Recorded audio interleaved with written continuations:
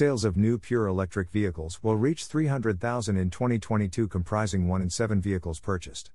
Join Electric Vehicle News Bitesize on Patreon for exclusive merchandise. Become a patron. In the first 11 months of 2021, 163,000 pure electric vehicles were registered in the UK. A ban on the purchase of new petrol and diesel vehicles will come into effect in 2030. The Tesla Model 3 and Jaguar I-Pace are popular with UK car buyers. All electric cars will account for 1 in 7 of all new car purchases in the UK in 2022, new analysis predicts. Transportation research consultancy New Automotive estimates that about 300,000 battery-powered electric vehicles will be purchased by the end of 2022, accounting for about 15% of the auto market. That compares with 163,000 registrations in the first 11 months of 2021, an 89% increase from the same period in 2020, according to the Society of Motor Manufacturers and Traders. Electric vehicle sales in the UK have soared in recent years as environmental concerns have continued to rise, the cost of lithium-ion batteries has fallen, and the level of public charging infrastructure has expanded. The most popular electric car sold in the country is the Tesla Model 3, which is also the third best-selling vehicle. Other popular brands include the Nissan Leaf, BMW 3 Series plug-in hybrid and Jaguar I-Pace. We think 300,000 new battery electric vehicle cars will be sold in the UK in 2022, which could be around 15% of the market.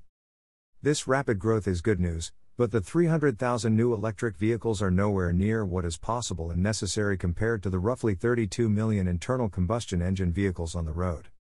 The Climate Change Committee has advised the UK government that all new car sales should be driven electrically by the end of the decade if it hopes to achieve its net zero emissions target by 2050. To achieve this, British car makers will be required to produce a certain percentage of zero-emission vehicles from 2024, before a blanket ban on the purchase of poisonous petrol and diesel vehicles in 2030. An additional 145,000 charging stations will be added to England's roads each year, with hundreds of millions of pounds spent on improving battery technology and financial incentives such as plug-in grants.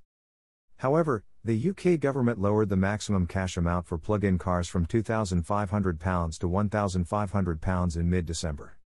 The Department of Transport said the decision to cut funding allowed the program to help more people. But SMMT Chief Executive Mike Hawes believes this could threaten the development of electric vehicles.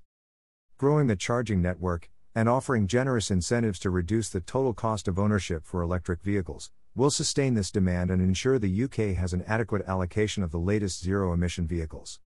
The UK has taken a more laissez-faire approach to them than countries such as Norway, where they are heavily incentivized and have a clear strategy to improve the charging network.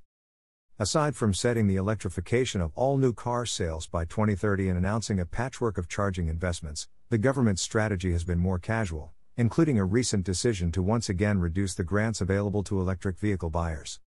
While there may be financial realities of having to cut incentives, these mixed messages will not help drive the adoption of new vehicles.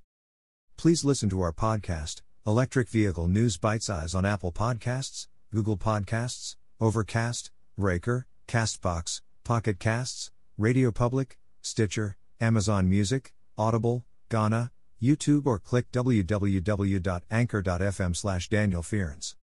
For more articles, search http://www.harrogatelectricvehiclenews.com. If you enjoyed this article, read fossil fuels or green energy, how much does it cost?